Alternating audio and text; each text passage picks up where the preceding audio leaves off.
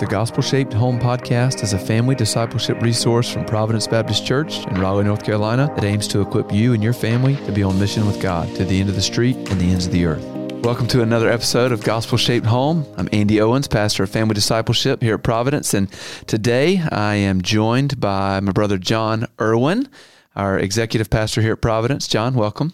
Thank you. It's good to be here. Yeah, glad you're here, man. So tell us a little bit about your family before we dive in today. Yeah, I have an incredible wife, Sarah, of 20 years. We met here at Providence in 1998, and then we're married in 99. Awesome. So we've been here a while together. And then we have two teenage sons, Caleb, who is 16, and Samuel, who is 13. Okay, so you have some experience parenting future men. You in the midst of the teenage years with two boys. Yes. So today we're going to talk about developing this most important, most essential, most crucial habit your kids will ever develop, and that is the habit of reading, studying, memorizing, meditating, ultimately listening to and living by faith in God's Word. So we're talking about the Bible and your kids, but before we talk about practical ways to help our kids develop a habit of reading God's Word, let me just take a minute and throw out this question. Why? Why should we care that our kids learn to read the Bible for themselves? You know, Andy, that's such a great question because oftentimes motivation is everything. And I think we could quickly and easily answer that question by saying, as Christians, that's just what we're supposed to do. But at the end of the day, that sounds more like obligation and drudgery rather than being helpful. And I think as parents, the last thing we want to impart to our kids is some false belief that reading a Bible is an obligated task that proves that we're actually followers of Christ and somehow earns our acceptance before God. And that's just not true at all.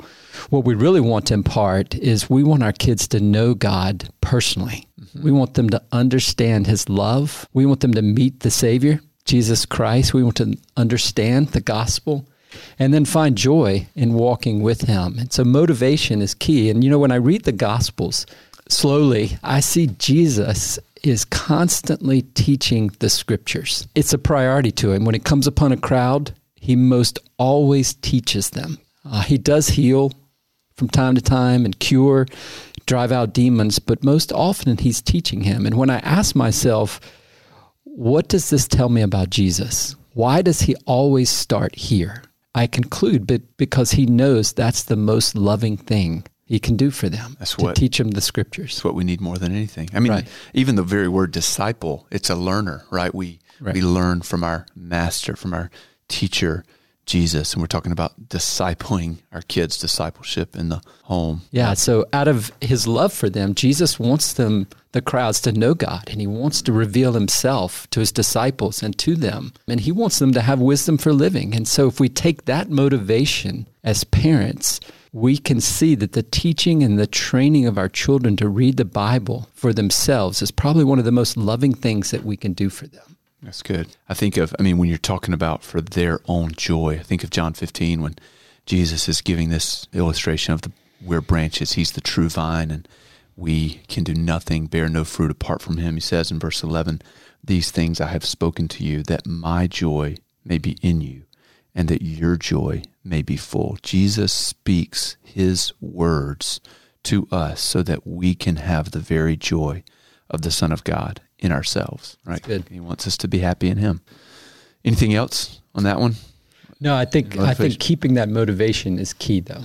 Yeah. And then, we could talk for an hour more, honestly, of the benefits of our kids learning to read God's Word for themselves. I mean, new spiritual life starts by hearing the Word of God. We're strengthened, sustained, sanctified by the Word of God. We're equipped for every good work by the Word of God. I mean, the list goes on and on and on. So it's central, it's essential, it's crucial. So how did you guys encourage your boys to start spending time in the Scriptures on their own? How old were they? What were some first steps?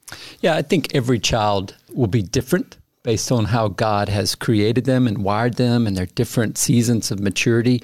We have two sons, and honestly, sitting still, the task of reading is just not on their priority list most of the time. Sure. But when they were younger, say toddler age up to around 10 years old, we would seek to have devotions before bed separately, 3 to 4 nights a week. That was our goal. We would do them separately because every time we put them together, it wouldn't go well. They would end up getting tickled and laugh, and I would get frustrated because I had this profound insight I wanted to impart to them. When you say separate, did you and Sarah both sit with Caleb and then Samuel separately? Or is no, it like, we would divide and conquer. Divide and conquer, yeah. Yep, and we would try to switch it up back and forth. And then as they moved into their preteens, early teens, we would encourage them to read on their own, and then we would sort of gather as a family and do the devotion together. So and they're then reading ahead of time, the content for the devotion. Okay. Yep. And then sitting down, all four of us together. And now that they're both teenagers, we encourage them to read daily on their own. And again, if you keep the why, the motivation in mind, every parent with that motivation will gauge the maturity of their child and move in that direction to getting them reading on their own. But overall, I would say that by 13 to 15 years old, kids should be reading the Bible, feeding themselves from the Bible. Okay. So were there any other resources, whether it's like a journal, Bible reading journal, or, there are lots of resources out there to help kids spend time in God's Word, devotional books, anything that you guys found helpful for equipping your boys to be Bible readers? Yeah, we did, but they were quite simple. We looked at a lot of Bible reading plans, some of the most common ones versus those provided by Providence versus I think Robbie Gallaty even has one for teens. But for each one, I found for my boys, they were a little too much scripture to digest in one setting. And they may work for some, but they didn't work for us. So what I would do is I would just create our own each month from a book of the Bible. I usually cover about 10 to 20 verses a day, and we would just slowly walk our way through a book of the Bible. And I think what's helpful is to have a time each day, not every day, but most days, 5 to 10 minutes, where you just digest it together. And as a parent, one of the things I found most helpful is just to ask probing questions. To help them to make sure they're developing a thought process, just not being able to recreate a story. And then we would find one application from that text and pray together around that. So you're kind of modeling for them by that in that daily time to process together what, how to read the Bible, how to, seek to live in submission to it, application. That's right. That's good. Good. Okay.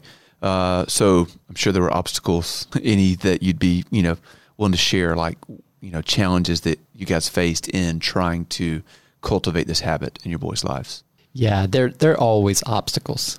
Some are small and some are like brick walls. And so I think there's a lot of contributors. I think sometimes it's just was my failure as a father to keep it in front of them or check in as regular as I should have or continuing to remind them of it. And sometimes they just didn't want to talk. Maybe it was a rough day. Maybe there was challenges going on and they just didn't have a lot to say, which is fine. I think sometimes when we're raising our kids, we forget our own experiences. Yeah. Like we expect them to be this checklist, perfect, read it every day. And that's just not life. That's not life for us. That's not life for them. And so I think grace and perseverance are huge. And so there'd be times when we'd break it open and one of my boys would say, you know what, I got behind this morning. I didn't get to read it. Yeah. Yeah, that's fine. We'll get it tomorrow. That's good. I think it's, saying that it's just really, I think that's a really helpful mindset. We can easily begin to show ourselves a lot more patience and grace than we show our kids. Right? We don't remember, like you're saying, that, hey, it took me a long time to develop this habit or to fight against this sinful tendency. And sometimes we expect our kids, hey, I told you to stop doing this. Why didn't you stop? And I told you to read your Bible. Why aren't you doing it? And I think it's really important to not come at Bible reading, probably at most things, but especially Bible reading, as this is something you must do, this kind of heavy-handed, authoritative, but rather, don't you want to find treasure? Look what kind of treasure God has put here in this book, and let's go find it together. Yeah, that's a great analogy, sort of a treasure book. I think the last thing we want to do as parents is to instill with them that the Bible is some rule book that sucks the joy out of life. No, we want to see it as a gift from God and a privilege to read it, not a duty. That's right. Okay. Any other thoughts or encouragements on this topic for our parents? The last thing I would say is just reminding them of Paul's words out of 2 Corinthians chapter 1, verse 24. And he's talking to the church at Corinth there, and he says, not that we lord it over your faith, but we work with you for your joy. Amen. Because it is by faith you stand firm. And so as parents, we don't want to lord it over them and require spiritual disciplines as a means of our acceptance, but we want to work with them for their joy. That's a good word to end on. So as parents, we just constantly reminding ourselves that we're laboring for their joy. That's right. That's good. Thank you, brother. Appreciate you joining and sharing some of these thoughts, and we hope that you will, in reliance on the God of grace, help your kids develop this habit of listening to his voice. Thanks for joining today, and we'll see you next time, Lord willing. Thanks for listening to this episode of the Gospel Shaped Home podcast, produced by Providence Baptist Church of Raleigh, North Carolina. For more information and resources from Providence, visit us online at pray.org. If you enjoyed today's episode, please consider subscribing and leaving a review on Apple Podcasts.